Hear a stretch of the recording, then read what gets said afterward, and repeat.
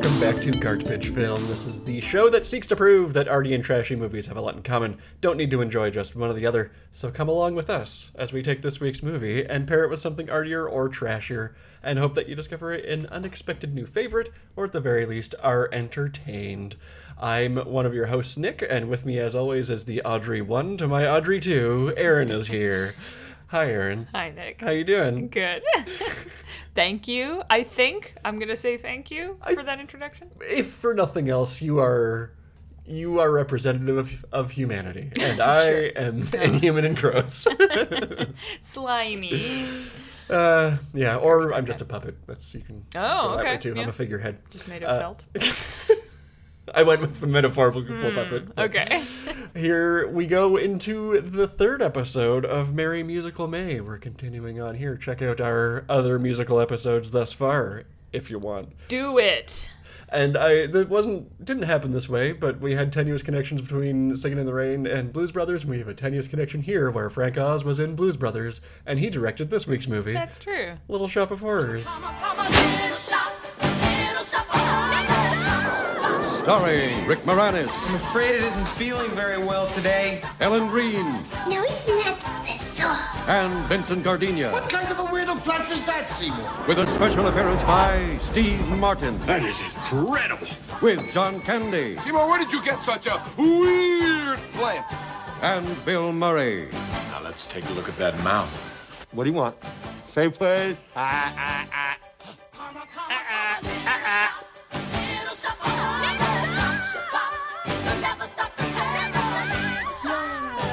I just want to start singing it. I know. I mean, there is literally an introductory number, so it's really hard not to burst into song for this one. We'll do our best. Yeah, the first sung words. Yeah. Yep. This is. We talked a lot last week, and I'm sorry for bringing it up again about how you're a blues teen. Oh my God, you're not sorry for this at all. I can tell. And how Blues Brothers really was like a big thing. This was my one. Oh, okay. This was all a right. real like seeing it as a kid and being like, can they do that? Whoa! Oh, that's awesome. Oh yeah, this would have been right around the time of you. This is literally the year I was born. There this you movie go. came out. Okay. So Nice. math-oriented listeners can figure out my current age. Old. Old. No, I'm joking. No, but this was like one of the first DVDs I owned. The DVD that we watched yeah. is that. Oh, it's so old. I love it. Okay. Yeah. For a DVD, not for... I'm not trying to dig in. That's great. This feels like a very easy, like, this is absolutely something you can buy and, like, hang on to through multiple moves. You're Yep. like, I just don't want to get rid of it. No, yeah, there's Wanna never a have it time. around. There's never a time that if it's suggested, hey, let's watch a Little Shop of Horrors, I'm never going to be like, no. Not now. Always yes. Yes, correct. So let's talk about this here movie. Let's do it. Songs and lyrics by Power Team, Alan Menken and Howard Ashman. This isn't their first thing that they did together, but it's like their second. So, But it is almost their first. yeah. The goats. Which is great, is based on the musical that Howard Ashman wrote, which is then based on the movie Little Shop of Horrors by Charles B. Griffith and Roger Corman. Good old Roger Corman. I love when I heard that this was like the first time I found out that this was previously a movie and then a musical made of that movie and then a movie made of that musical. It's like, yes, it feels right that Roger Corman is involved. Yeah, this Yeah. feels like a Roger Corman movie. Pulling the strings. Yep. With a young Jack Nicholson appearing in the original movie. Really? He's the dentist. Oh, yes. Oh, no, he's not. Oh, he's either the dentist or the Bill Murray role. He's one or the other. Oh, okay, all right. All It makes sense if he's the dentist. Yeah. I see that. The only thing I remember is that his character's name is Wilberforce, because that's an amazing name. And this was not a porn version. Okay. Just To wanna my make sure. knowledge. Yeah, okay. Roger Seen Corman it, did a but lot of exploiting, so. Never technically porn, but... And I'd also want to make mention of the additional scored music in here, so anything that's not rock and roll or R&B-ish, was written by frequent Frank Oz collaborator Miles Goodman, Oh, delightful. which is, Okay. yeah, just gotta give that credit where it's due. Fair enough. It is a musical. Gotta respect Exactly. music. Yeah. I simply must. It's the law. It is the law. The law of this land. This movie stars some real classic favies. We got Rick Moranis, Local boy. local boy, God, we love him. The whole goal of this podcast secretly is just to make everyone realize how much Canada is in their lives. And this is a good one Getting for in it. there. Yeah. Rick Moranis, you got Ellen Greene as Audrey, who originated the role. Yes. Did you know who was booked to actually be in this part before scheduling got in the way? No. Was Cyndi Lauper. Was going to be... Cyndi Lauper. Cyndi Lauper. Yes. Cyndi Lauper. Like Cindy's sister? Cindy's... Nice. Okay, all right. I got it. Yeah, Cyndi Lauper was supposed to be in this, but she just couldn't do it for awesome. scheduling reasons. I think she had like touring that was booked. Oh, okay. Couldn't make it work. She's a real good sport. I feel like she's appeared in some stuff as like an over the top pop star type of person. Like I feel like she has a good heart about it. And I feel like Ellen Greene, obviously, she made up the idea of a Brooklyn accent, I guess, for this movie. Never having heard one, but knowing in her heart what Brooklyn is about. But I was looking at this like, who could do that part otherwise? And then I saw Cyndi Lauper, and I was like, oh, that makes sense. Yeah, no, the one other person. Yeah, I can hear it. We got Vincent Gardenia, who joked a lot that he thought that the only reason he was cast was because his last name was funny. I can't believe that's his fucking last name in this movie about plants. We watched this movie so many times together, and every time he turned to me like, are you kidding me? That's his name? This guy, I have brain damage. Leave me alone. No, I just love that it's such a... It delights me every time. Every time. That's the upshot of having brain damage, is everything is fresh and new always.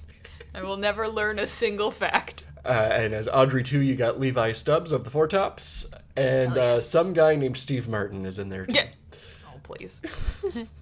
Got some sweet cameos from James Belushi, John Candy, Christopher Guest, Bill Murray. So Christopher Guest isn't Canadian. I just think he is, right? That's the case? I actually don't know. I don't think he is Canadian, Yeah. but as with so many of us, you may never know may. until it's too late. He has Canadian energy, which is just like, weird. I don't know if I should like this guy or not yet. Bizarre energy that you Yeah. still like for some reason. Yeah, you're like, it's probably harmless. But of course, famously, our big uncle John Candy. Yes. Yep. Our everyone's uncle. Everyone's uncle, yep. He was originally going to be, I think, the dentist, but he was like, no, I want a smaller role. Give me a smaller role. I don't want to jump around on stuff. Yeah. Fair enough. So let's run through the songs. Let's do it. Yeah. This really, this musical, I feel like more than the other ones we're doing is just a collection of songs strung together. Like, I didn't think about it until looking at it on paper, and it is, like, compared to a lot of other musicals of the time and other ones that we've been doing, they're, like, you get no opportunity to forget that this is a musical. They are hitting you over the head with it. Like, they had to cut out a lot of songs from the Right, you were actual saying musical. this. Yeah. Yeah. Like, The Dentist has at least one other song. The Dentist has a dying song. Okay. Which is very funny. It's a lot of like, oh, he laid down and he died.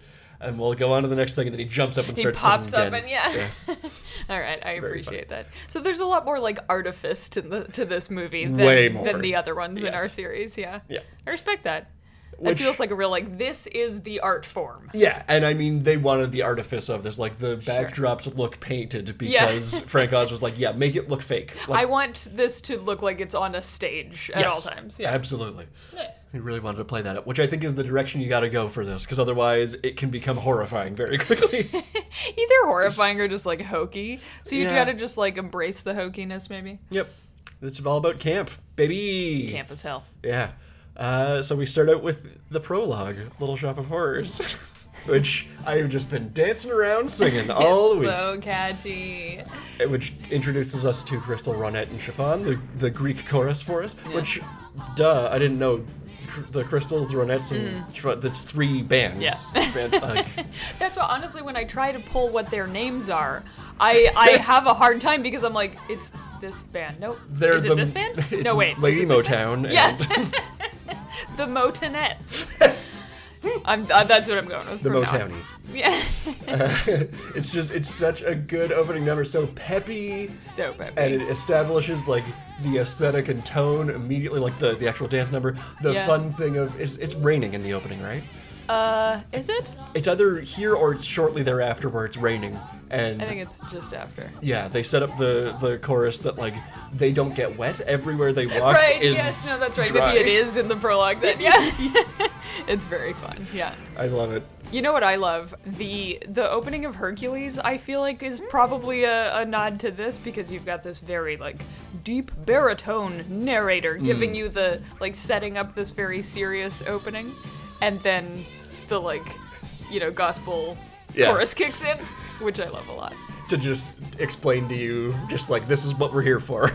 Yep, exactly. We all came out to sea. And there's a little bit of fourth wall breakiness, and yeah. Get it right off the top? Yeah, because shortly after this, we see the Greek chorus as students that everybody can see, and then no one can see them again. So once they phase into their narrator role. God, I would their love chorus roles. so many musicals need something like that. Just a magic being that hangs out in the background and nobody can see, just commenting on what, not influencing anything. No, just flitting around. Yep. There was a production of, was it Marriage of Figaro that the Canadian Opera Company did in the past couple of years, where there was an addition of this like little fucking imp that just flies around and like messes with people, and suddenly the weird decisions that people make in that opera are like, oh it's magic. Yeah. A little like small demon of like tricksteriness was doing it. And it's the best fucking Mozart I've seen in a long time. Yeah, but the little things like you got your magic chorus that when a plant shows up and is talking, you're like, oh yeah, this is just part of the universe. True, yeah, it does help establish. Yeah, anyway. Great openings, and then we meet Seymour and Audrey, who work at Mushnick's Flower Shop, and we meet them through song, pretty much, through Skid Row, yes, which is another banger. I love every song in this. Again, getting way ahead of myself, the hardest question for me to answer this week was, what was your favorite song? I know! God, they all rock. They are all very good, but for such disparate reasons. Yeah. Like, it's all R&B, gospel type rockish, yeah, but such different styles, and like there's some calypso in it, there's some like just straight up ballad in it, like each one is so different, and you're like, well, I can't put one above the other. They're all my favorite. But Skid Row's great. Skid Row is great because we don't get a lot of the big numbers in this. This is the only really huge number, I feel like. That's right? true. Crowd number. Yeah. Yeah, you get introduced to the characters, but also it's such it just like lays the setting for you. I get love introduced that. to the character of Skid Row. Yes, the city is the fifth character. Yeah. But I love the homeless people that have the little like transition phrases. Yeah. Buy Subway. So great. I love them. And this is like, I didn't know, like, I grew up on Honey, I Shrunk the Kids. Who didn't? A lot of people probably. Me. But like, I'm used to seeing Rick Moranis all over the place, and then he starts singing, you're like, oh fuck, he can sing, and then Oh shit, yeah. as an adult, you're like, oh yeah, he's a musician. Is he? Yeah, oh yeah, he didn't do bluegrass like Steve Martin. He was like, he's a folk singer. Yeah. What? Yeah. Oh, I think it's okay. folk. But yeah, no, he has like a full band. That's Everyone in Canada has a band, by the way. I guess This so. is what we do. Yeah. When he, like not everyone may know, he had a tragedy in his life, made him step away from acting. I did know that. But he kept being a musician forever. Like, he has albums. He has like 5 or 6 albums or something like that. Okay. If I remember right. Yeah, he's just a great musician. Good for him. Yes. Oh, okay. Well, that kind of.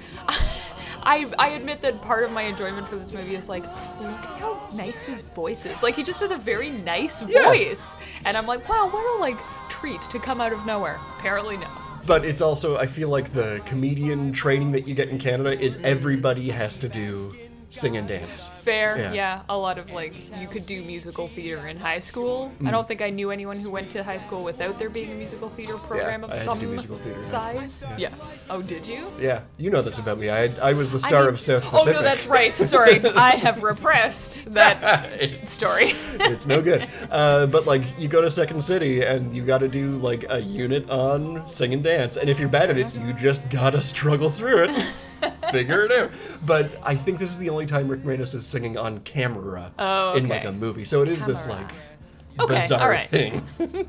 You wouldn't have seen this elsewhere. It is a fun surprise in that sense. Certainly, if not the only, it's the only mainstream thing. Sure. I feel like, Okay. Yeah. Oh, good for him. But All right. rules we get. Ellen Greene is so great because Oh, she's so good. she sings in her made-up Brooklyn voice here, and a few times later on, with no hint of what lies beneath. The like absolute belting quality she has. know. It's terrifying. She's got an extremely like powerful voice. Yeah. And this being, Skid Row definitely is the first kind of hint of that. But it is, like, you know how you can only really do a bad, like a watchably bad performance if you're excellent at the thing? Like, Yes, you have to have exactly, enough yes. skills to be like, and here's the exact opposite of these skills that I'm delivering on purpose. She has that. Yeah, we talk about with like martial arts or dancers where like somebody who's an Yes. absolute goddamn pro at that can be so great at appearing bad at it. Yes. But, My like- favorite is Gordon Liu when he played Wong Fei Hung. And the whole like first half of the movie is him just being a suck at like just being so bad at martial arts. Yeah. He's just like throwing punches wildly and like He's a full body spasm on display, yeah. But like Gordon Liu, like one of the fastest, most precise fucking martial artists ever born. Like Yeah. I enjoy that. Where So- you can be like, I know what's coming. Yeah, Ellen Green's Yes. voice here is... Like, oh, just wait for it, just wait for it, just wait for it. But I feel like you get like a word or two in her actual voice that start to come through. You're like, oh, what's this? Oh, huh? I know. It's great. Ellen Green, folks. Yeah, it is a banger number. Love Skid Row. Good stuff. Everybody hates it there, including Mr. Mushnick, who wants to close the shop because they have no customers. I was going to say audience. But, Well, Yeah. in this universe. yep. But Audrey's like, hey, Seymour, bring out that weird plant you found. And he does. And he talks about it. He immediately tracks probably my favorite cameo in this of Christopher Guest. It is a bonkers cameo. He is doing an amazing performance of a human customer who's acting like an alien who's acting like a human. Yeah. It's he doesn't blink the whole time. No. I watched this time. He does not I know, blink. you were like, I'm gonna catch him. Nope. Yeah, it's very like a benign version of Vincent D'Onofrio in Men in Black, where he's wearing a Yes. skin suit, but kindly Yes. instead of menacing. He's benevolent. Yeah. It's like that. It is like that. I'm like leaving my body a little bit thinking about like Those two like teaming up like the fucking Niles and Fraser of like wearing a human skin suit. I was thinking of them like cops, but that's better. Just having to like discuss things in their insane vocal choices. Like a talk show with just those two characters. Of course, Vincent D'Onofrio hosts and Christopher Guest is to be like, great one, boss. Yeah. So Murray gets it, and he describes through song the circumstances of the total eclipse of the sun, where we get Dadu. Yeah, good. Is that the name of the song? Yeah, the name of the song is Dadu. I thought it might have been Eclipse of the Sun, but all right, yeah. Nope, we're going really onomatopoeic here, That's so cute. All right, good for them. which we get like the little foreshadowing of we hear about the total eclipse of the sun on the radio, and we see it in the newspaper. And Yeah. ooh.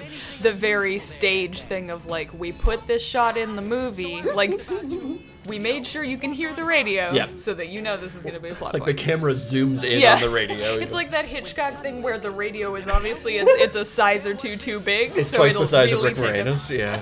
He's so little. This tiny's better best. So we get that. I love that.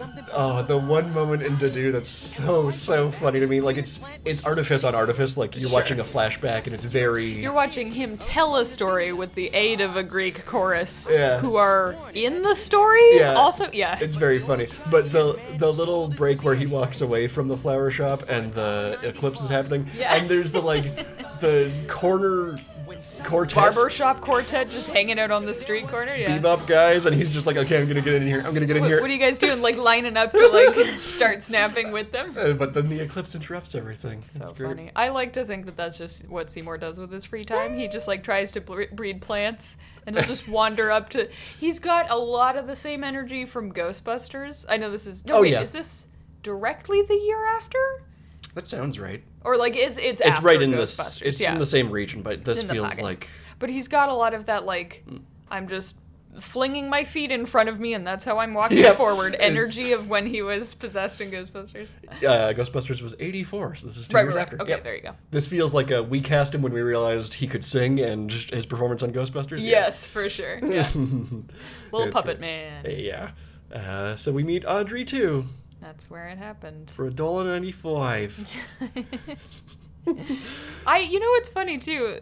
Like Audrey knows that he's been like crossbreeding plants and like he's really good at being the flower shop guy, and Mushnick is clearly not. Yeah. And also hates him. This is classic class thing of like Mushnick's the owner, he's gonna treat his employee like shit because he owns that employee. And he literally owns that employee, like Orphan Boy. We heard about it in Skid Row.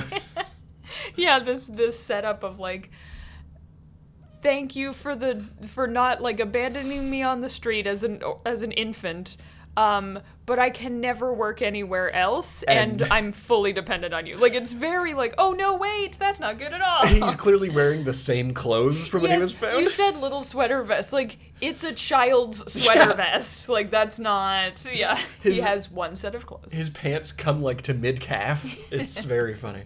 Yeah. We're all very excited. Christopher Guest. Cool what new I plant. thought was a montage of like, wow, days are passing and they're selling flowers. Like, no, this is within 10 minutes. Yeah, well, they do the like, you know, the editing and splicing it together, and then like that. Oh my god, it's so peculiar. I love that woman who comes in. Honey, did you see this in the window? I did. It's peculiar. Just fucking aliens living in this neighborhood. But Seymour's plant starts to die, so he. At the end of the day, I guess. Yep. Yeah. It's all tuckered out. It got lots of attention. It's true. It's true. So he takes it downstairs and he's frustrated because he can't figure out why it won't grow. He sings to it, "Grow for me." I like that. It's I love the song. It's just a nice little solo. And here's where you're like, oh yeah, Rick Moranis doesn't have a special voice. He just has like a really sweet voice. He has a very nice, just a lovely voice to listen to, and you can hear him kind of like that's a rough song. Yeah. For like it's all full of leaps and stuff, and like really you really loose have arpeggios. to, Lots of arpeggiated and stuff. you just have to like hit the top note with nothing in between, and it's hard to do, and he's very good at it. Mm-hmm. Yeah, a lot of them there's even a like do do do do do. Like Yeah. there's a little pause in there They're where making it harder for no reason. if you Howard, just flow what are you through doing? it would be so much easier. Exactly, yeah. So good for him, quite Yeah. honestly. Yeah. He nails it, and he nails his finger on a rose, and blood comes out. That's my beautiful segue. And we learn that Audrey, too, drinks blood. Yay! Yay! Not ominous at all.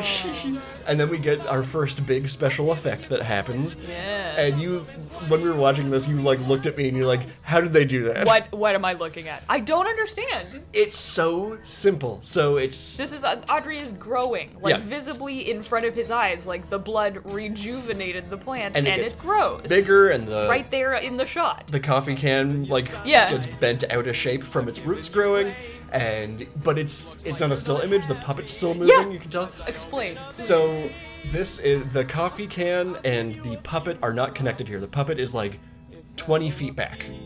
It's just the perspective, and okay. all it is you got one person pushing the can, and somebody else is just moving the puppet forward on a dolly while doing the puppeteering. Yeah. Oh, those little tricksters. So it okay. looks like there's a special effect. There isn't, but No. it's just forced perspective stuff. And something gotcha. about that, Okay. like I know in my brain, I'm like, oh, this is a processed shot of some kind, and like maybe they had to do a little bit of visual effect cleanup afterward. Maybe like a one still or one video like melding into another video Maybe, that's of the yeah. bigger puppet. Okay. But all it is just we rolled it forward. Just forced perspective. Yeah, while being Amazing. puppeted. It's such, it's like Good shit. you spent no money on that. And No, exactly. It doesn't look like amazing by today's standard, but it looks It like looks seamless. yeah. So meanwhile, Seymour's singing to his plant, and Audrey sings to herself, Summer That's Green, which is, I know I didn't get why this song was funny when I watched it as a kid. It's because it's like the dream of the suburbs. Yes, the dream of tract housing. So lame. You too could buy. That's all. Just buy. Yeah, and it's a cartoon bird that...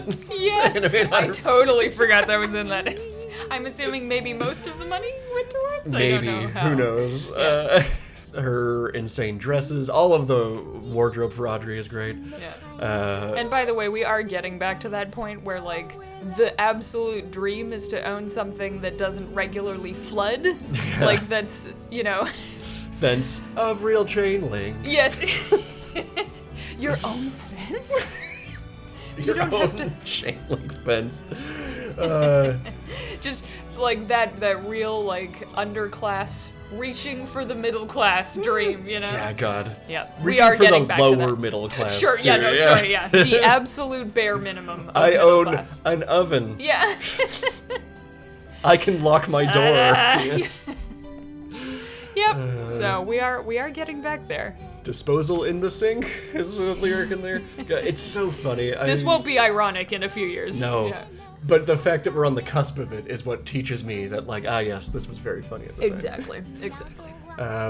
Yeah, and, like, I find this song actually very sweet. Like, it doesn't, like, I do too, tear honestly. me up, but it gets, like, a little, like, oh, like... She's such a good performer. She's Yeah. just like heart on sleeve, just fully giving it, Fully give nothing held back. Yeah. Yeah, it's amazing. I love her. And then the shot that we get coming out of her window is funny, where it's a crane shot, but they didn't have a crane big enough. Oh. So it's 2 crane shots.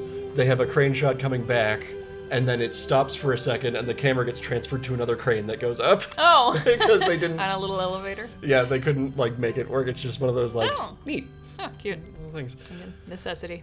And then we get the Greek chorus steps in with a montage of some fun now of Seymour just bleeding his fingers out for his plant. Oh, this I don't mind like gore per se, but I have a really hard time with like Little pinpricks. little extremity. Yeah, anything that like punctures the skin. I can't. I don't like it. I do not wish. Like the idea of a snake bite is worse to me than getting my leg broken. Do you know what I mean? Yeah, like I feel like we're on the same page on this, which is all of the little finger pricking and stuff that happens early on, not a problem. Dentists, or big problem, sorry. Big problem. Big problem. Awful problem. Flashing red lights, sirens. Huge problem. But Kill like Bill siren. dentist stuff, dentist getting chopped up, it's just like, yeah, that's Yeah. fine. Yeah. Okay. Well, that's what the movie is. That's what Like, the yeah. I know. So this is a real like. I love this song so much for it's a great song, and it's got this undercurrent of just like physical unease where he's constant, like you can see bandages, like more and more bandages on his fingers as the song goes on, and I'm just Yeah. like, this is disgusting. Oh my god, this is so gross. And he lives in that basement and like nothing's clean. Oh god, so What many are you doing? tiny finger infections. Oh yeah, so is the plant just like sinking its teeth into him regularly? Doesn't have teeth yet. It looks like it's Oh, nursing I don't a know. little bit. Yes, maybe. Yeah. Oh, no, thank you. Would it surprise you to know that this song is very different from the original song? They rearranged this one entirely. Oh, I guess it would surprise me to know because this is supposed to be the like, and look the like rags to riches that it's giving him. Yeah. This is the montage song. Yeah, it like I should have written it down, but it goes by a different name in the stage show. There is no calypso like level of it. Oh, I like that. doesn't. Yeah, they took this as like, ooh, here's an opportunity to have some fun with Yeah. some fun. You gotta make your own fun. You do, and they did. They wrote it down on sheet music. And then I love after that. Just I think it's right afterward. You cut to Seymour just like leaning against the wall, clearly fully dissociated from his body with the blood loss. Yes. Oh my god, he's just staring into space and like not hasn't like turned on yet that day. Yeah. Mushnik shouts at him, and he like looks upward, like he's like, "God, is that you? Smite me, please." Please kill me. And just loose assemblage of stuff here. We see Audrey's awful flower arrangement, those lilies that she puts in a So vase. funny. So- 4 lilies in a vase that is too big and just like glitter them. Yep. Great funeral arrangement done. And we meet John Candy in the radio show, which is just, I assume it's only in there to have some fun with John Candy. To let him do his thing. And Yep. the implied storytelling of, he asks him how he found this plant. He says, well, I was walking down the street one day and he's just like backbeat dadu. Dadu. Like, I know what's going to happen. Cut away. It is really good. I hope that whole song plays like in the movie universe. That whole song Oh, yeah. played on the air. People listening at home to the radio being like, wow, they got a whole band in for this? This is great. Very well prepared. And somewhere in there we meet the dentist, Orin Scrivello. Yes, it comes out like Audrey and Seymour are like working together and like growing closer and all this, but she's like, oh, I have a boyfriend, a terrible, terrible boyfriend. And I feel like the only really like kind thing Mushnik does is he sees her with a black eye one morning and he's like, I am going to kick that guy's ass. Why do you keep dating him? Like, it's really the only like supportive, nurturing thing he does. I'm starting to think he's just not a very nice boy. That's the one. Yeah. Yeah, so we go through his song. We find out that he's a domestic abuser. Yay! For fun, for laughs. Funs. And we get the dentist song, which is a lot. Like, I go back and forth on like, it's funny, but it's a lot. It feels like for what he ends up, and maybe this is a function of like where we like the stuff we had to lose or rearrange from the original film to musical to film again, like pipeline. Maybe he has like what he ends up having to do in the film is literally just compose. Like there's nothing. It doesn't matter that he's like this. Do you know what I mean? Yeah. So the song feels like a lot in that sense that it actually doesn't. I guess it makes you feel less bad that he dies, but like I think they're just trying to put you firmly against him in every way. right, like there's no way anyone could object to him dying, I guess. Yeah, okay. Also, there's just the joke of what if a dentist was a masochist? right, or sadist. the perfect like personality type for dentistry is sadomasochism. Yeah, fair. I think that I Just like a cute joke, I guess. yeah, I think that you could start it and stop it there, which that's an original joke from the original movie. Like that's okay. and it's all right. supposed to be a joke. So is the Corman version like? Is it campy? Is it funny? Yeah, it's supposed to be a horror comedy. Yeah. Okay, all right. But in that very like B movie campy way. Yeah. Of like, wow, this sucks. Wow, It's very funny. That's all you were gonna spend on effects, yeah. But famously, I won't get too deep into this, but famously it was like they shot this movie on a bunch of sets that were being torn down, and Roger Corman was like, let's just shoot a movie in like 2 or 3 days. Well, we can use it for I free. can squeeze one more movie out of these. That's amazing. I love the shot of through the open mouth of the patient. Yes, So that's such a inventive good and bit. Yeah, I like that a lot. They do the same thing later on with Audrey too, don't they? Isn't there a shot from the inside of Audrey's mouth when Seymour's going to feed it? I don't know. I don't think so. Okay. There's lots of close-ups. Well, there should of his have mouth. been. So yeah, we have a fun time. Now spit. He spits, and we get that perfect cutaway to throwing out water in the alley. There's a lot of There's a like lot. perfect cuts in this. It is, yeah. I'm trying to think. There's a word for that. Every one of those is always funny to me. I know that it can be a little like hokey, Yeah. but it's the editing equivalent of Mickey Mousing something. Yes, where you're like, haha, you were expecting one thing and you got like a kind of similar thing that moves. No, you're right. There is a definite, like there's a specific term for it where it's like a replacement cut or like a substitution cut or something like that. People with any movie experience, weigh in, please. Because I'll certainly forget to look it up again. Yeah. That's why you listen to this podcast, is the level of detail we bring. Edutainment. That's the one. So Seymour closes up shop, and Audrey too collapses again, and we go through the like, I need more blood, or no, I need more. No, hold on. This is the first time a plant talks to Seymour, Yes. and he takes it very well. Do you think maybe the plants were talking to Seymour already? I kinda do. Yeah, a he seems little like bit. he lives in his basement and only talks to plants. Especially lately, he's losing a lot of blood. Yeah. Just- He's hearing some voices, alright. Anyway. But the plant proposes that Seymour murder someone, and in exchange for fame and fortune, as well as the ability to woo Audrey. So Seymour initially refuses, but then agrees when he sees Oren beat up on Audrey. So. Yeah, you can see him like, what? No, like I would never, he's very firmly against it, and Audrey is being like, listen, preying on that, like, you've had such a shit time of it, like, you deserve nice things, you deserve to have something, like, good. Look around and you will find some people deserve to die. Yes. God damn it, Audrey, too.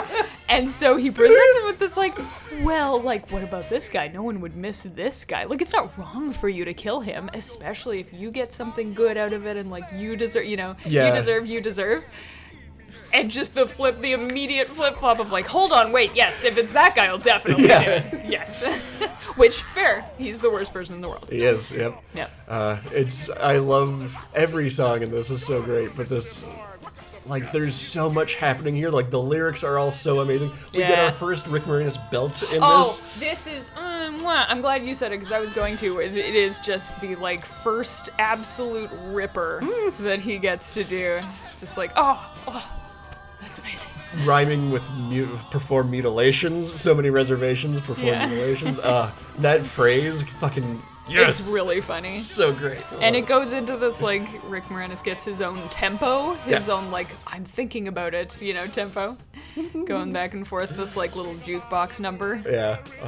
It's good shit. It rules. And this is, like, the first really, like, tour de force puppeting thing that happens, too. Audrey, too, looks so good. Honestly, so good, and not just in a, like, well, pretty good for the 80s way, like, genuinely really good. Yeah. It's camp, like, it's hokey, it's a hokey movie, but it's also just, like, the level of craft is so good. This is, I think, when I think about, like, there's lots of cool stuff done with Muppets, and, like, Labyrinth is a good movie, like, all these things, but, like, this scene is the best puppeting I think I've ever seen on camera. Full stop. And they even make it, like, I think part of the reason it's so immersive and good is, like, even the facial expressions, like, they put so much detail into the puppet's face. Yeah, they have, that like, it doesn't have. It has mouth movements, but it also has lip movements. Yes, which and, are very like, cool. it can make, like, little expressions of, like, disgust or, like, slyness, or, it's so good, like... It doesn't have eyes. I know! How are they doing this? It's a fucking plant, shouldn't be able to make facial expressions. It does, and you can see him being subtle enough, I keep saying him, it being subtle enough to fool Rick Moranis, but also get it through to the audience. Yeah. Like, you can see the plant's internal, like, thought process. Yeah. It's genius. It is It's genius. so good. I just need to say for posterity, this song is called Feed Me, Get It. Get it. All right, good. It is spelled with an I. Get. I assumed, yeah. Yeah, I really, this song is one of the, like, peak, the song is constructed, again, like Ashman and Menken are just, like, genius guys. Duo, dudes, and this song is such a great, like, it's constructed and composed in a way that, that's what the plot point needed, like the tempo and the style and so many tempo changes. There's no real chief melody in it. No, it's just this going back and forth. Like, it's literally a dialogue. It's going back and forth. It's changing tempos and styles between the moods of the character. But, like, the plant is always delivering this same kind of, like, very insistent, very rhythmic thing, like, trying to convince him, and, like, not really leaving space for, like, Seymour's melody or tune to win out. It's very of his phrases. I love it. It's such a good example of the musical storytelling too. Yeah, and I haven't talked too much about, like, the instrumentation of stuff, but Audrey's songs and Audrey 2's songs, I'll call him Tui from now on because I keep wanting to skip through. Tui's songs are all very similarly orchestrated. They have, like, more of a funk rock. Yeah. And this is, like, there's a drum Levi kit. Stubbs is like an R&B guy. Yeah, the Four Tops are like a big R&B band. So, like, playing to very much his strengths in this. Yes. But it was written before he stepped in, which is amazing to me, just perfect casting. Yeah. But the Hammond organ, it doesn't pop up to do any real melody work or anything. It's just there to be ornamental or lie under stuff. And every time the plant is doing something skeevy, there's a Hammond organ underneath, like when it grows for the first, just before it grows for the first time, I think, or when it has blood for the first time. Yeah. Ow! Damn roses, damn thorns.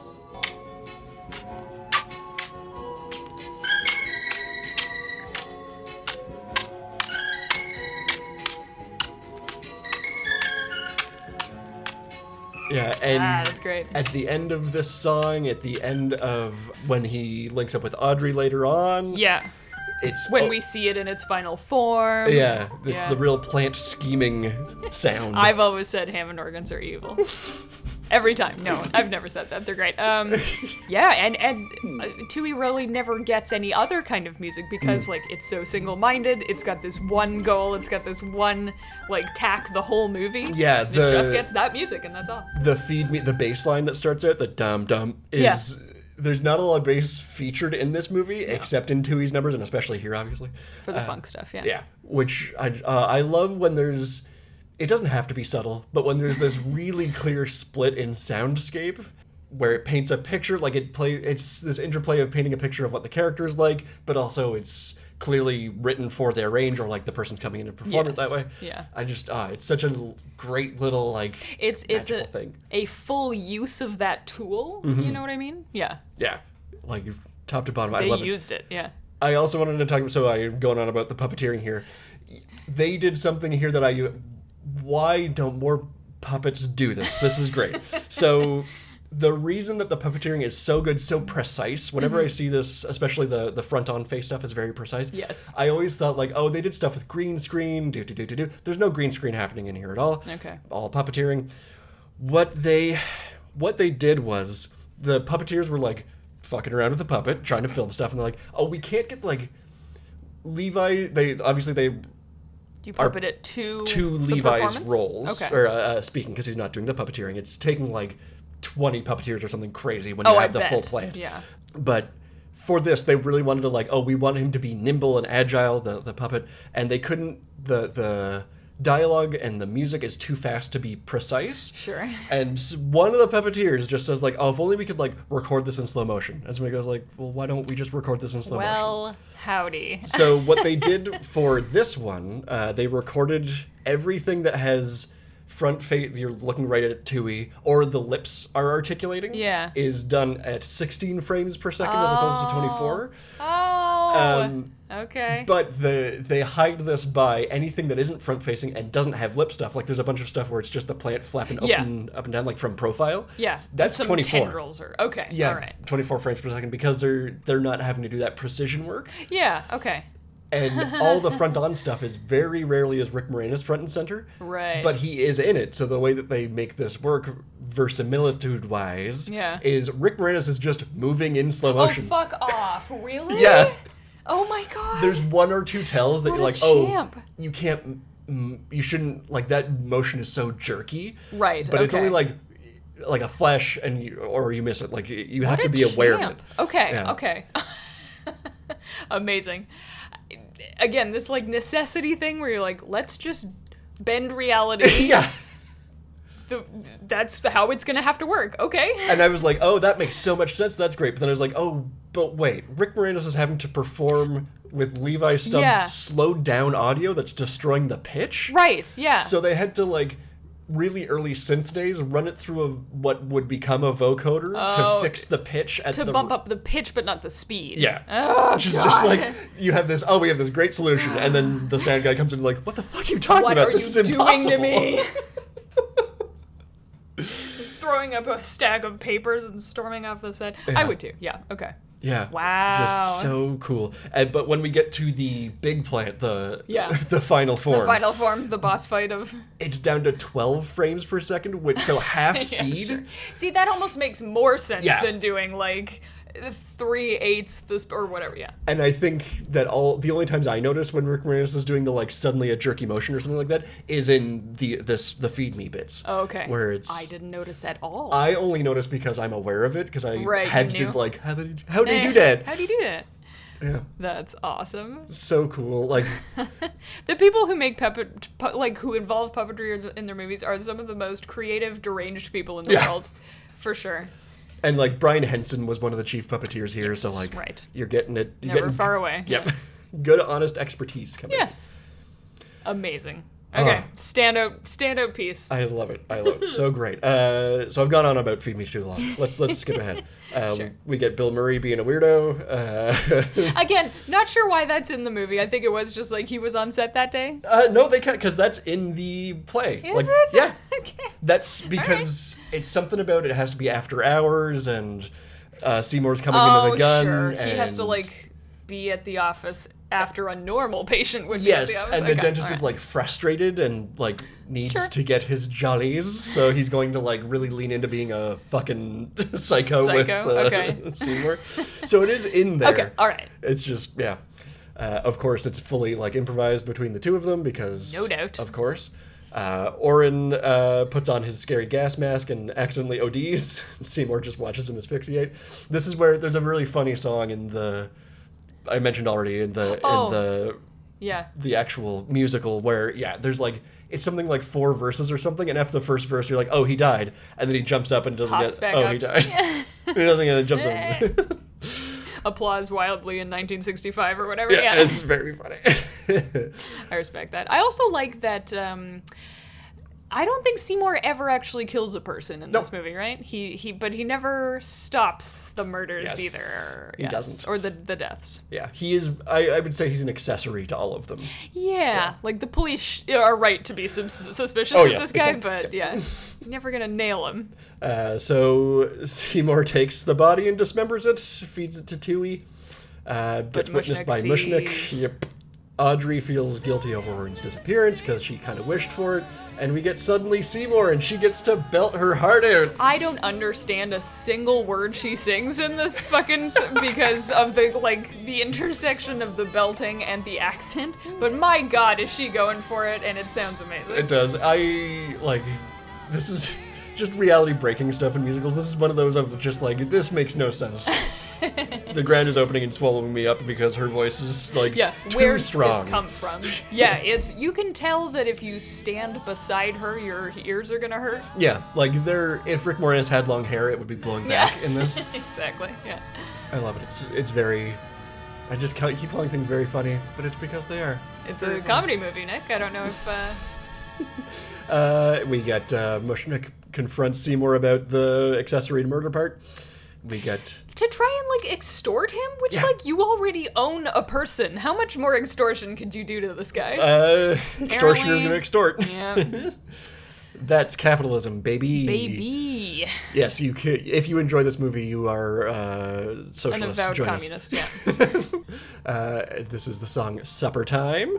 Which is a creepy song. Very creepy. Like a genuinely, goosebumps song. Yeah, I love all the tendril vines just, reaching around him and pulling him. And the chorus is doing that move, too. They're doing this, reach out and, claw in thing. And they're kind of in the shadows a lot of the time. Yeah. You never really see their faces properly. I love it. They just kind of emerge from the background in an alley. Very in shadow and then retreating afterward. Yeah, it's spooky. It's genuinely very spookily put together. I like it. Thing I like, there's all the over-the-shoulder shots of Mushnick and then cut to Seymour. Yes. It was supposed to be the one wide that's showing them approach, but they kept making each other laugh, so they're like, okay, we'll just fucking do over-the-shoulders. God damn it, you guys. You two fuck around. Oh, that's really cute. This is so expensive. It's so much creepier that way, though, because you can see the plant sort of over Mushnick's shoulder as the plant lowered and opening its down, mouth. And just slowly, you can almost hear the noise and the teeth. I feel like this is the first time you really see that it has teeth. I think so too. Is that true, or am I just? It's just creepy. Right. Okay. Yeah. It's just slightly out of focus too. Does a lot for me. Yeah. Good shit, guys. See, if you know your horror bits, if you know how to use the horror tools, you don't have to make a horror movie, but you can use those tools well, or you can kind of break the rules because you know how to use the tools in the first place. Yeah, which I don't know a lot of other Frank Oz directed movies, but he did a lot of thrillery things. I feel really? Which, this feels perfect because it's things lurking in the shadows and building tension and stuff. Yeah, it's great. What a land of contrast, this man is. Okay. Miss Piggy himself. We got some widespread success. Seymour gets a TV show. Feeding bodies to the plant is working. Yes, we get a really quick version of The Meek Shall Inherit, which is a way longer song in actuality. Oh, okay. I think of that song as kind of sarcastic, where it's this poor downtrodden boy who just keeps happening to feed bodies into the disposal. There's a reason that the lyric that keeps getting repeated are "the meek are gonna get what's coming to him." Yeah, okay, that's what it is. Yeah. Nice. Seymour freaks out, and him and Audrey decide to get married and run off. Right, it's too much for him. Suddenly he's like, this can't possibly be sustainable. Take the TV check and cut town. Audrey goes to get her stuff together. Audrey, too, gives her a call. Is the plant horny for her? Is that, or he just wants another body to eat? I think both. It's, okay. I think we're doing, horror trope, monster-like girl. Okay, all right. Little bit. This is a bit of a King Kong. Yeah. Okay. For reasons I'll get into later. That's pretty accurate. Oh, okay. Seymour returns, saves Audrey, explains the whole deal. And then we get, again, a very touching moment that shouldn't be touching for how campy and silly this movie is, where she's just like, no, I've always loved you. Yeah, he's just I didn't want to tell you because then you'd stop liking me. And she's like, you're a fucking idiot. But we're all fucking idiots in our own way. So true. You get it. Speaking of fucking idiots, Belushi shows up. Cold. James Belushi has one of the greatest lines in this to me. If you two could just stop singing for a minute. Yeah. You're not supposed to know that. Stop it. So funny.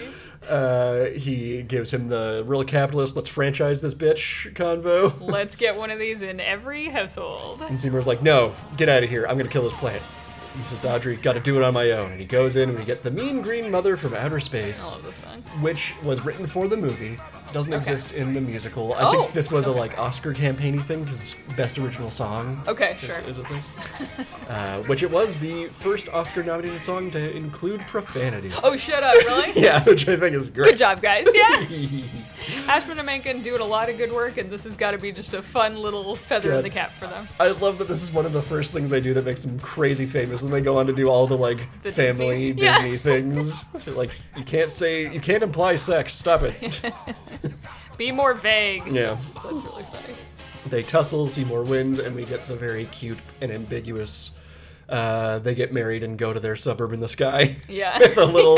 Yeah, it's very the end of Grease, where they're like, "Where are you exactly? Where is this?" The little Audrey 2 in the garden. There's a little plantling. Little smile. Oh, it is the cutest little Very puppet. cute I smile. love that little smile. So I'm going to go on a little bit of a thing here because of how I came to knowing this movie really in depth. And I feel like it's pretty common knowledge that this isn't the real ending. So the real stage ending, I went to see this musical after seeing the movie dozens of times. Went to see the musical, my university was doing it. Sure. I didn't know anything, so we're getting toward the end. I was like, oh, here comes Mean Green Mother from Outer Space. I didn't know that wasn't part of the musical. But Audrey starts getting eaten, and I'm like, oh, here we go. Time for Seymour to rush Run in and save pull her out. Nope, she gets eaten. Okay. Oh, no. And I had to be like, what? You can't do that. But that's the character. And then I was like, okay, but no, Seymour's going to kill the plant, and that's the end. No, Seymour gets eaten. And then we get a whole different song to finish the whole thing, which is Don't Feed the Plants. Okay. Happens, and that's the end. There's a voiceover that's and then the plant took over the world. You idiots. Yeah. Which I really dark, silly, but this feels very 70s camp, even though it's in the 80s. Sure. To me. Yeah. Of just the world sucks. It's gone. Consumerism destroyed the world. Is franchises destroyed the world. Yeah. But as we know from just talking about it or seeing the movie, that's not what actually got shot. And I was like, oh, it's the original musical ending that happens. No, it's 35 minutes more of footage that happens in the original cut. Okay. Which is got finished and completed, went to previews, and people hated it so much that they weren't even going to release the movie. Oh no! So Okay. I just want to run you through how goddamn dark this gets. Yeah, give it to me. For somebody to sit through an entire musical about a cannibal plant and then be like, this is too much. I want to know what that ending was. Okay, so in the original ending, it still differs quite a bit from the musical. Like I said, plant attacks Audrey. In the process, the plant says, "Oh, I join your friends, join Mushnik and Oren." It's very grim. We'll all be together in my belly. Seymour comes in and pulls her out, and she's just like, "This is your fault, Seymour. You did this." Oh, that's where all the people who have been disappearing are going. Yeah. Yeah. Okay. But she's mortally wounded. She's gonna bleed out. Oh gosh. But she says, "I still love you. Feed me to the plant, and I'll be there with you as you continue to get success." What the fuck? Yeah. So he does that, and then he is like, "This is super messed up. I'm gonna kill myself." Yeah. So he goes up to the top of a roof, gets on the ledge, is about to jump off, and who grabs him and pulls him back but the James Belushi character, who was originally played by a person named Patrick Dooley, who shot all this. Okay. Patrick Dooley literally pulls him off the edge. I forgot to mention that Audrey, as she's dying, sings "Somewhere That's Green" again, and it's very heartbreaking. My God. So Patrick Martin offers to that's Patrick. Patrick Dooley plays Patrick Martin? Yes, maybe Okay. I got his first name wrong. Oh, whatever. Yeah. No, Patrick Dooley plays Patrick Okay. Martin. Yeah. All right. Cute. Good job. Martin offers to do the franchise thing. But Seymour is like, "Wait, this is what Audrey 2 wanted all along. I'm going to kill that fucker." Shit. And Seymour runs off, and Patrick Morton says, like, I was only going to try to be kind to you. Plants are public domain, so I'm going to do it anyway. And he walks off with the cutting. No, okay. And Seymour gets down there. We have Mean Green Mother from Outer Space. Okay. Virtually 95% of what shows up in the movie now is what was shot for that. Sure. That's why he's alone. Like, they had to write around Audrey being like, I have to do this on my own, Audrey. Like, stay in the alley where you don't have to enter this shot. yeah, exactly. Okay. So that's one of the reasons he's so mad. Okay. And because his girlfriend just died horribly. Okay, and this is his, like, kamikaze attempt. Yes, like, he's like, I don't care if I die. Right, yeah. Whereas he probably would care if Audrey was alive because he wants to continue I feel his like, life. yeah. So, yeah. All the same stuff happens. Audrey 2 destroys the shop and then eats Seymour out of the rubble. Right. That's the end of Seymour. The movie's not done yet, though. The plant spits out Seymour's glasses, laughs victoriously. It fades to an American flag, where the Greek chorus sing a song about, or do a voiceover about how Audrey 2 became a worldwide consumer craze. The buds grew into a monstrous plant army who begin to take over the earth. It then cuts to, here I was like, oh yeah, King Kong. It cuts to, like, mammoth, like, dozens of stories high Audrey 2s all over buildings, ripping them apart. The National Guard firing on them, trying to take them down. There is a cut bit from Mean Green Mother from Outer Space where Seymour does shoot Audrey 2 point blank like 6 times. Okay. And it has no effect. He's like, bullets don't hurt me, I'm a plant. Yeah. The United States Army attempts to fight the buds. They ascend the Statue of Liberty and destroy it. Audrey 2 then bursts through the screen and attempts to eat the audience. Amazing. We get Don't Feed the Plants and the credits roll. Okay. So it's a wild time. It feels like someone put a brick on the gas pedal at that point. That's a different movie. I get cutting that. I mean, I get keeping it, but I also fully understand that decision. So Frank Oz and Howard Ashman were like, yeah, let's do this. Let's do this. This is great. Let's do it. But quote from the previews, for every musical number there was applause. They loved it. It was just fantastic. Sure. This is Frank Oz, by the way. Okay. Until Rick and Ellen died. And then the theater became a refrigerator. It was like an icebox. It was awful, and the cards were just awful. You have to clear a 55% recommended on the cards. Sure. Because they're an example. They got a 13. Ooh! It was a complete disaster. Iced out. Yeah. So they were given the option of reshoot the entire ending, or this movie goes in a vault and we never release it. Which, God, can you imagine unearthing that movie, though? Like, we got robbed of that experience, and I'm kind of mad. That would have been amazing. Yeah. Yeah, so that's why, like, Patrick Dooley was not available to return, so, let's get James Belushi. He's around. He's around. Yeah. Steve, you know James, right? And, like, I know that I personally, watching this ending, from when he saves Audrey and goes into the outside, it feels super disconnected from the rest of the movie to me. It feels a lot like they wrote themselves into a corner. Like, Yeah. not, not overwhelmingly. Like, oh, it's the end of the musical movie. Like, it's fine. This could just be me having seen it so many times, and I'm like, and now it gets a little off. No, I kind of know what you mean, where you, like, Seymour's reactions don't exactly make sense, like, once he goes back in and fights Audrey too, and, like, knowing that's from a totally different point in his journey like, makes shot a lot more sense. months later. Yeah. Yeah. Yeah, that makes a lot more sense. Yeah. God damn it. So that cut now has been put back together, and if you buy it now on Blu-ray, you can actually watch it. Do we have an affiliate link or something? What's We should this get about? Someone just sent it to us. That'd be great. Yeah, please just. I will not be giving you my address. We talked about consumerism. Yeah, so Wow. that's what they wanted to do, and then they cobbled together this thing. And Frank Oz does go on to say, like, I get it, but I wanted to do my crazy, mega screwed up ending. And it's funny too, because that ending does feel like such a Corman thing to do, of like, and the monster plants took over the Empire State Building. Like, that's that tracks. I think that's what happens in his movie too. Yeah. I am positive that's right. It's just a postcard of the Statue of Liberty, and like a plant cutting is being dragged over it. Yeah, bless his heart. That's dark. Yeah, it's super dark. It's like, that is a real, I've got fuck off money to do whatever I want, but it's one of the reasons why it was... Frank Oz, bitch. Yeah, it was WB's most expensive movie to date, because they had to spend like $5 million to come back and reshoot that, which was 25% of the budget or something wild. An expensive lesson. So after all of that, the audiences still didn't really Like, it just didn't recoup enough money. Oh, I see. Everybody loved it that saw it, but Fuck yeah. off. Yeah, who cares? I hate this, like, oh, did it make enough of it? British. Who cares? I mean, I get why people care, but I don't like that people have to care. It's stupid. So that's Little Shop of Horrors. What can I say?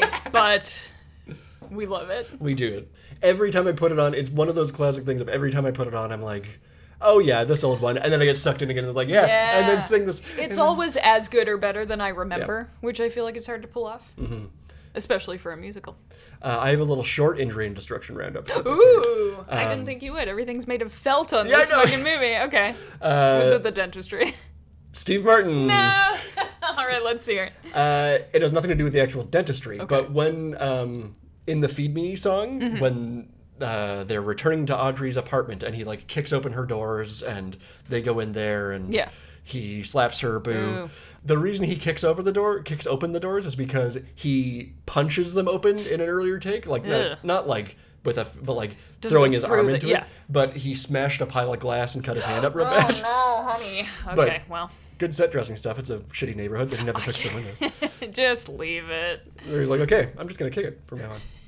Lesson learned. Okay. And the only other bit I have has more to do with another movie than this one, but I want to talk about it anyway. Okay.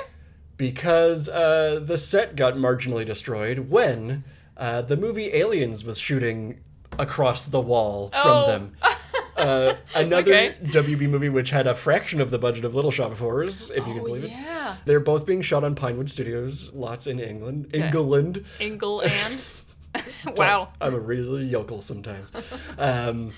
But so this is being recounted by several actors on the Aliens set, describe an accident where James Remar, who does not appear in the final movie, apparently loaded his prop gun with real bullets. Oh no. And shot and blew holes through the walls of Little Shop of Horrors set while they thankfully weren't shooting. But it ripped up all the walls. Oh my god. James Remar, nobody was hurt, thankfully. Okay. No injuries. James Remar was fired. I was gonna say, and why doesn't James Remar appear in the final movie? And he was replaced with Michael Biehn. Oh god, okay. Yeah. Thank God, Thank I guess, God. on all counts. Holy fuck. That's so crazy. Another reason why this movie was very expensive, they had to rebuild the sets. Scary, legitimately scary stuff. Yeah. That's that could have been a lot different of an injury and destruction roundup. Yeah. So I would not have included it if it was more dark. not as a comedy bit, no. But speaking of bits, let's do some bits and talk about our little musical survey questions we have for each other. That was a trip. I feel genuinely like I just went on a journey with that. Like, I feel like I'm throwing a lot at you today. Just the plot of this movie, the incredibly dark ending, and then this. Wildly dark ending. Yeah, okay. Well, good. Let's bring it up again. Okay, musical survey time. Let's think about this peer production. What is your favorite song? And I know it's hard to pick this one. Is the hardest question of any of these that I had to answer. I know. It's a two-way split, kind of for an actual song. Like, I just like listening to it. Yeah. Skid Row, I love it. Sure. It, like, the prologue sets such an amazing tone for, like, you know what you're getting. But this is such a, like, great expansion on that tone. Such a weird setting. All the, like, really inventive choreography with the townsfolk. Yeah, and like the down and outs are like woven into the song in a very natural way. Yeah, and I mean it's not anything new, but the characterization of Seymour and Audrey in here is just fantastic. You learn everything you need to know about them from their voices. This scene, that's it. It's very precise in that way, yeah. But for like actual song storytelling, it's Feed Me. Fair, yeah. Oh, God. For all the reasons It's so perfect. It's such the linchpin of the movie. I love that. Yeah, can't argue with that. How about thee? Mine is Supper Time, quite honestly. Ooh. As like Feed Me is a strong contender, but Supper Time is such a dramatic song that's still like a good, cool musical song, and it just takes it's like this little shock of cold water, like you know, it's such a departure from the usual boppiness that it's like, oh my god, there are stakes in this. You know, every other song feels very like, even when it's serious, it's still, like you say, poppy or peppy. Or Yes, whatever. yeah. But it is just suddenly very serious. Very serious and like being delivered to you almost without that layer of irony that's on the rest of it. Like, oh, it's being presented to you, these songs. Like, this song is happening in a way that the others aren't, and I don't mean like happening. Like, this is the character's internal struggles and like things are about to take a turn they can't come back from, Yeah. And I think it's such a good representation of that. Yeah. Yeah, I like it. I'll be honest, I often forget about Supper Time. That's fair. Yeah. But whenever it comes up, I'm like, oh yeah. Ooh. So that's mine. Nice. Yeah. Nice. What song do you think you could pull off? I am pretty confident that if I worked on the lyrics, I could do Grow For Me right now. Really? Yeah. Oh, that's I cannot picture being able to do that one just because of all the the arpeggios and stuff that he has to just pluck these notes out of thin air. Okay. I think Good for you. The characterization, he's not doing anything fancy other than hitting the notes and doing the lyrics, really. Yeah. Otherwise, he's just being a dweeb. Yeah. And he's being a little that's sack. Me. I sing to the non-sentient things in our house all the time. That is true. So- Actually, all of us have done this at some point in the pandemic. Yes. Yeah. Yeah, I would be ready to do that. And second answer would be I could do the homeless people parts in Skid Row. Right. Yes. Buy some way. And ye. I honestly, I think I could do Mean Green Mother, partly because it's almost more of a spoken word thing. There are some notes you gotta hit and some licks you gotta do. But first of all, they're in my range. All of the other songs really put me in that weird strained range where I don't sound good. So I think if I practiced it enough, I could pull off Mean Green Mother convincingly. Nice. I could do it. I'll be your little pod backup Yeah. singer. Mean green bad. Yeah, that's right. And I don't have to be on camera. It would just be my voice. There you so go. I don't have to do the dancing part of it or the choreography really part of it. farming it out. I will literally phone in this performance. Yeah. What about your favorite outfit? I love Seymour's little poor orphan costume. His tiny sweater vest.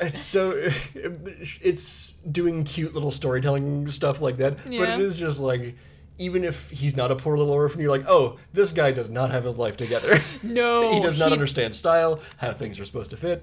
And No. not even it's not even that he doesn't have style, or it's not just that. It's just he sees no point to dressing well because why? What? Yeah. Who's that for? And clearly not him. Yeah. So it gives you that sense that he doesn't think he's worth much. And I also just love Rick Moranis is so tiny. That is clearly a child's sweater vest. It might be from a doll, one of those American Girl dolls. I don't know. Yeah. Rick Moranis, the original American Girl. And I'm also going to throw out my favorite iteration of Audrey too, if you can think of what this one is, because there's sure. various sizes of plant, yeah. and it's the Feed Me one. I just want to say it Yeah, again. yeah. So, I feel like it's the most when you see the reveal of Final Form Audrey 2, it is whoa, it's very impressive and Yeah. it suddenly takes up all the you're like, this is a threat now. But yeah, Feed Me is on that He's your little buddy. border of I'm just a guy. Yeah. He's a weird little guy. We're some weird little guy in this song. Yeah. I like that. I think my favorite is I really like the chorus's dress in Skid Row. They've got those cute Yes. the nice pearl necklaces and and it's just such a funny image them contrasted to everyone who lives on Skid Row. It's very pointed. Mm-hmm. But their outfits in Some Fun Now That's what I are was gonna say, super cool. yes. Yeah. the red Would that be sequins. flappery style? Kind almost? of, yeah. And they've got the gloves and the yeah. They are always dressed well. They are. That's what I feel like if I were very honest about the favorite outfit, it would probably be one of theirs, but that's I can't get just Rick Moranis' tiny little boy I know. is just so great. It's the perfect, yeah. You would just have to do that in a stage adaptation and you're good. You're golden. Yeah. Oh, yes, the all-important one. The biggest one. Let's recast this bitch. Yeah. Here we go. This was a terrifying one. This is hard. I really thought Blues Brothers would be the hardest one because it is so built into, it's those two. That's the point of the characters. That's kind of what I thought too, but I Yeah. didn't have that No. much trouble with it, to be honest. I Yeah, just went with I my know. gut.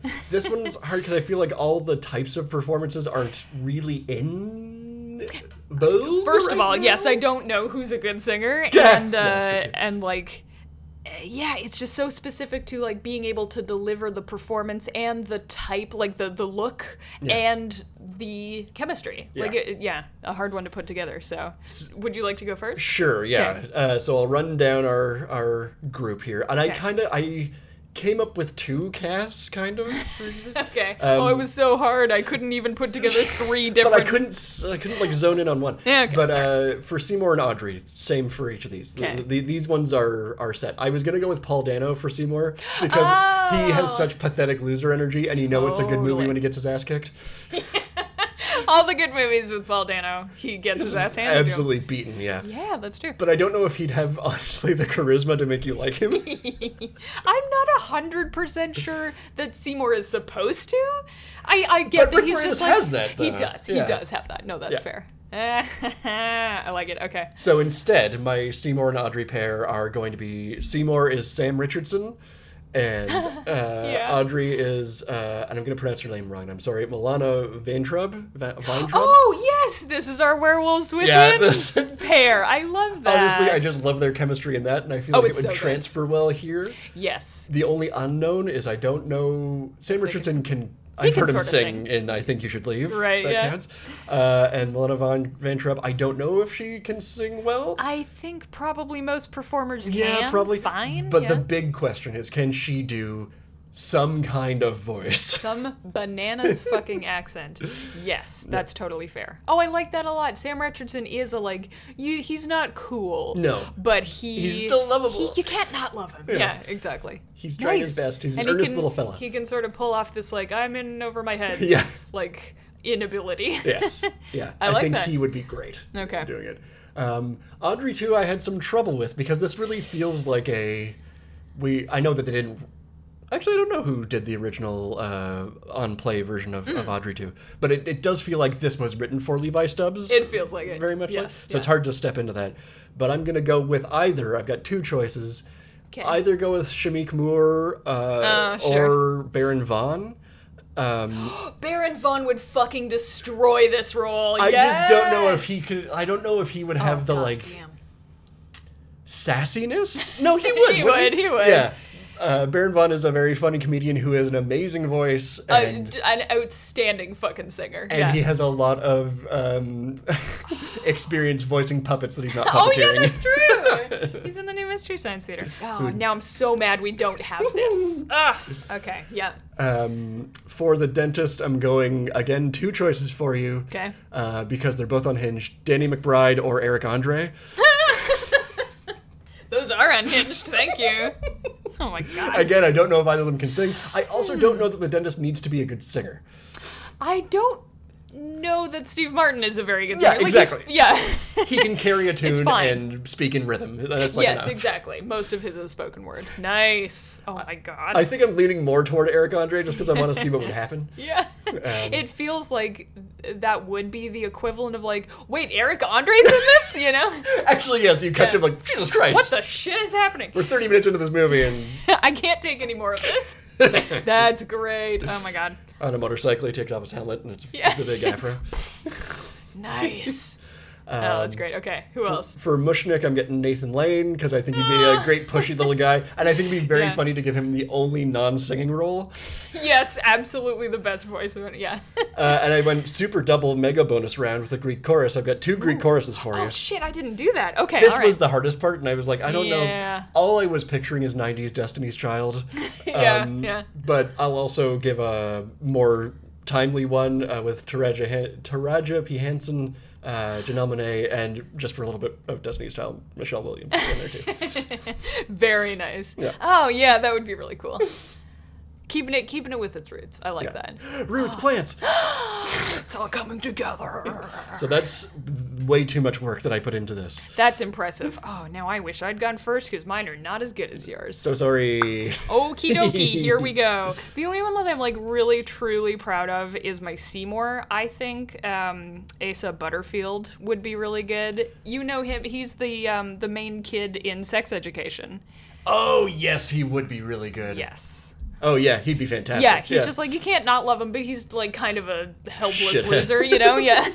With like a little like, you know, selfish streak that you could make work for him. Yes. Yes, I could easily believe like being sympathetic towards him, but also being like, you're being bad. Stop it. Yeah. No. Hey. Stop dismembering that body. Go back to that basement. Exactly. A little spritz like gun might do the trick for him. Yeah. Audrey, this is hard. The chemistry between like the Seymour and the Audrey are so important, but like Stephanie Beatriz I think would be really good because she can do the very, like she can be very physically imposing. Like I think she might be taller than Asa Butterfield. I don't know. I feel like you need that really like, she's almost overwhelming to him, you know? And she can sing. And she can do the very funny, like, goofy voice. Yes, she can. I know that's her normal voice, but she can, like, play it up, you know? So I think that'd be good. Yes, I agree. Oh, man, that hadn't occurred to me. That's a great one. Mushnik was really hard. I feel like the guy that I landed on was Ma Dong-suk. I don't know if you remember him from Train to Busan. He's the big, like, bruiser guy. Oh, yeah! Yeah, and he's, like, lovable, but I feel like he could pull off being a shithead, too, because he's just, like, a grumpy old guy I type. can easily see that. Very easily. Yeah. So there's that. Scrivello, I do want to actually see this. I think Robert Pattinson should do it.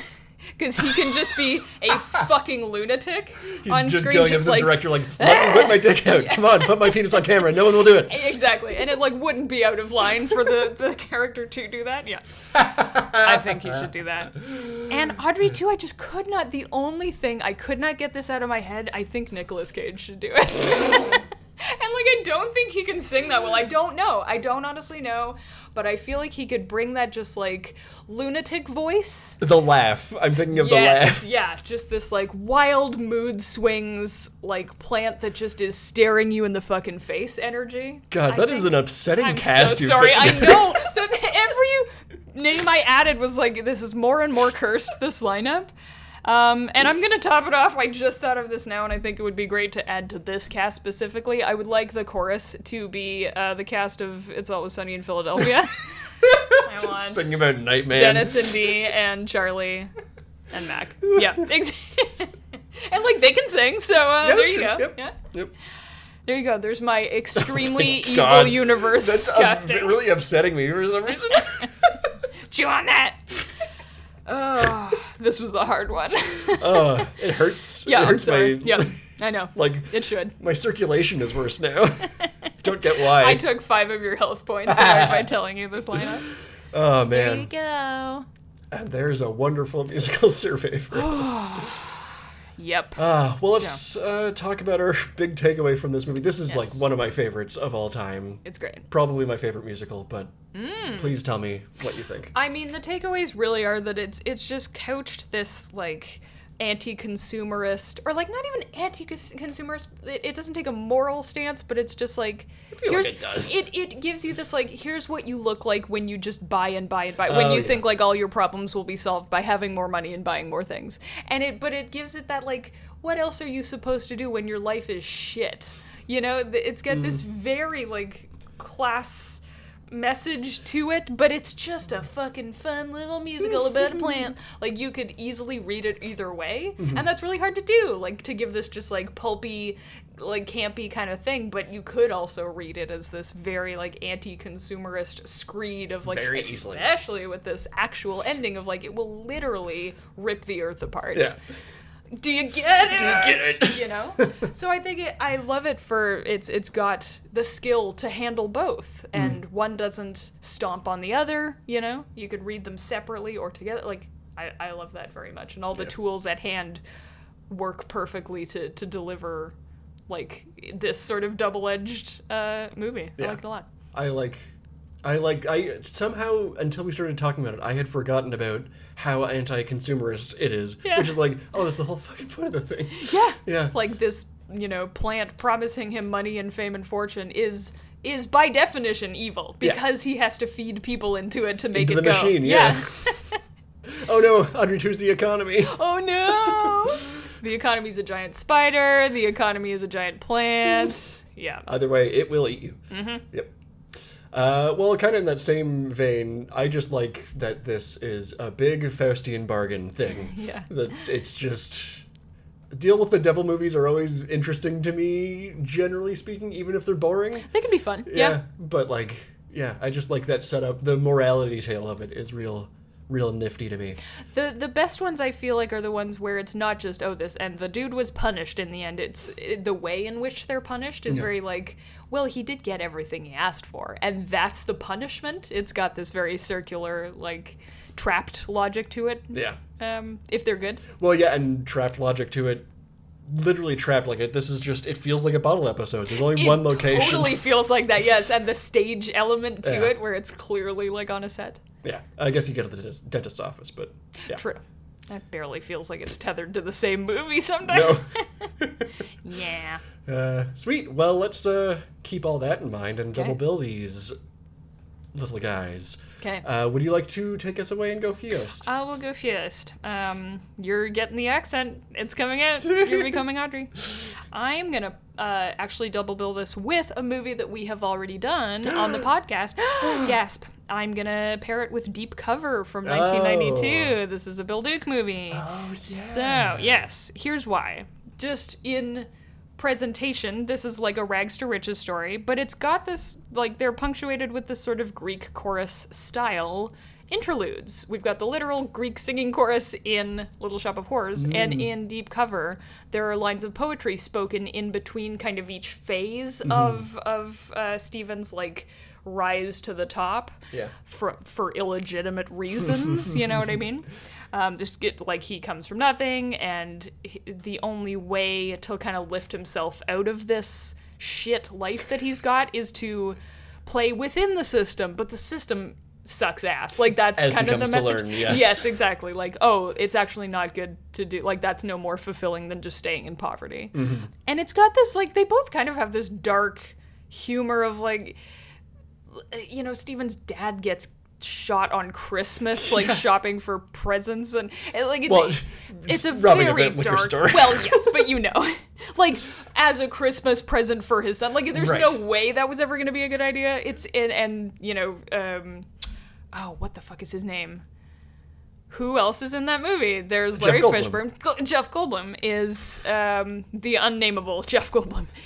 Is just a Jeff Goldblum type in this movie, and it's a very funny pairing to, like, the chemistry between the two leads is the crucial thing, and it shouldn't work, but it totally works. God, like, you 100% believe it, right? Yeah. So it's that, and they both end on this, like, quote unquote happy ending, where yes, the guy escapes the system and, like, does it his way, but it'll never not be dogging him. Like, Stevens keeps he busts up this drug ring after becoming, like, a drug addict that his father warned him never to you know, get into that lifestyle, and he's like, no, I'm gonna do it. And he finally, like, he, you know, goes to the, I can't remember where he's going, like the Senate hearings on and the war testifies, on drugs, and like, he does it, but then he's literally like, he still has the money. And so he'll never be, like, free of that. Yeah. And in the end of Little Shop of Horrors, they still have a little Audrey 2 plantling. They'll never, because that's where the money came from to buy that house. They'll never be 100% clear of it, conscience-wise. So, nice. Yeah, that's what I'm pairing with it. I like that a lot.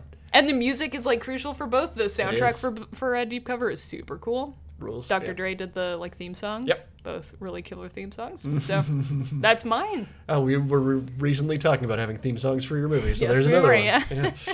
There you go. Nice. What about you? Well, for me, I'm going with very hard onto the Faustian bargain horror one location. This sucks thing. Okay. Oh, then you look like you want to guess what it is. No, I don't want to guess. I want you to say it. Okay. Just in case I'm wrong. I am going with Robert Eggers' 2015 The Witch. Oh, not what I thought you were going to say. Awesome. What were you going to say? Extremely literal deal with the devil. Yeah. I was going to say Phantom of the Paradise. But I was like, but no. it's a musical, so like it feels like cheating. But I was like, these are on the same level. I wanted to go for something like real art housey. Nice. It's not real art housey, but it's relatively art. It's more restrained for sure. Yes. More art house sensibility, I guess you'd say. Fair. Anyway, I'm going to talk about the movie not instead campy. of that. Yes. It's not campy, but it has very much the, like, oh, you're trapped here. You are, like, a marginalized people. Like, take just the poor as a marginalized people compared to a woman in Puritan times. Yes. Good fucking luck. you're trapped here. The only way out is to just burn up everybody around you. And then, like, at what cost? Very much. You got what you wanted in the end. Yeah, I feel like The Witch and Eggers movies in general don't have a, like, and this was the message I was making, much more of a, like, I'm playing in these areas. Yeah, these here's an example areas. of a story. Yeah. Yeah. And, like, take from this what you will. And the thing that I take from it is very much the, like, oh, this is in a place where you have no choice. This is really the only choice. Yeah. Like, that's, Fair. yeah. But very different endings. Yeah. And that's why I'm calling this double bill, I'm naming it One for You, One for Me. That's Satan saying that. Nice. Yeah, that's really good, actually. Nice. And Oh, wait, also- I forgot I want to call my double bill is going to be called Mean Green Mothers. Because of Money is Green? Yes. I Yes, like sure. that. Sweet. Anyway, continue. I was just going to say, and compare Little Shop of Horrors, everybody talks weird, The Witch. Yeah. Speaking of indecipherable fucking accents. Oh my god. I respect Robert Eggers' commitment to the realism of the speech, Yeah. and I don't understand any of it. And both of those things can coexist. They sure can. But the thing of, like, Seymour is raising Audrey too, the family's raising Blackfelt, there's something about nurturing this in your own home. Very, like, dark center of the home. Yeah. Well, you know, if you look at it from that angle, like, the house that Audrey and Seymour buy is, like, with this blood money, essentially. Like, the core of American capitalism is, like, keep the victims out of sight.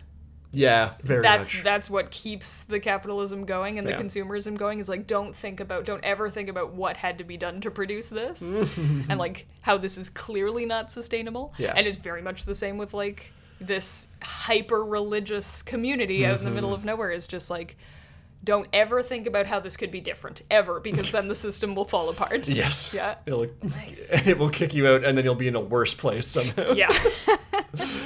Yeah, I like that a lot. Yeah. Nice. Now I gotta find out if it's pronounced Vitch or Witch, because I definitely can't just say Witch.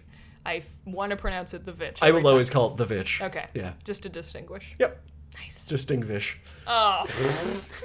And on that note... I'm gonna pull out these cords. On that note, yes, note, because it's music, we're going to wrap up here. Please rate and review us on your podcast platform of choice. Find us at GartBidgePod on Twitter and Instagram. Yes. Find Aaron, insert Aaron here. Oh, at... What a peculiar way to phrase that. I'm at Maclebass on Twitter. MacleBass. Tell me if Nicolas Cage can sing. Okay, yeah, that would be good to know. I feel like we would know by now. Maybe. We're having a Nicholas Renaissance. Cage Renaissance. So, you know, We're having we'll a cage match, that's all. Yes, he'd like that. And I'm at Dick R. Navis. Hurrah. Yay. Yay. Thanks for listening. Thank you for listening, and I hope you'll join us another time for another pile of garbage. Thanks.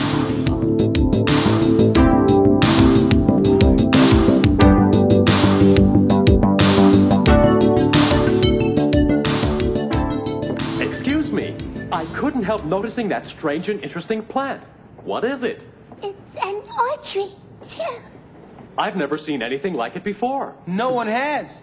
Where did you get it? Well, you remember that total eclipse of the sun about a week ago?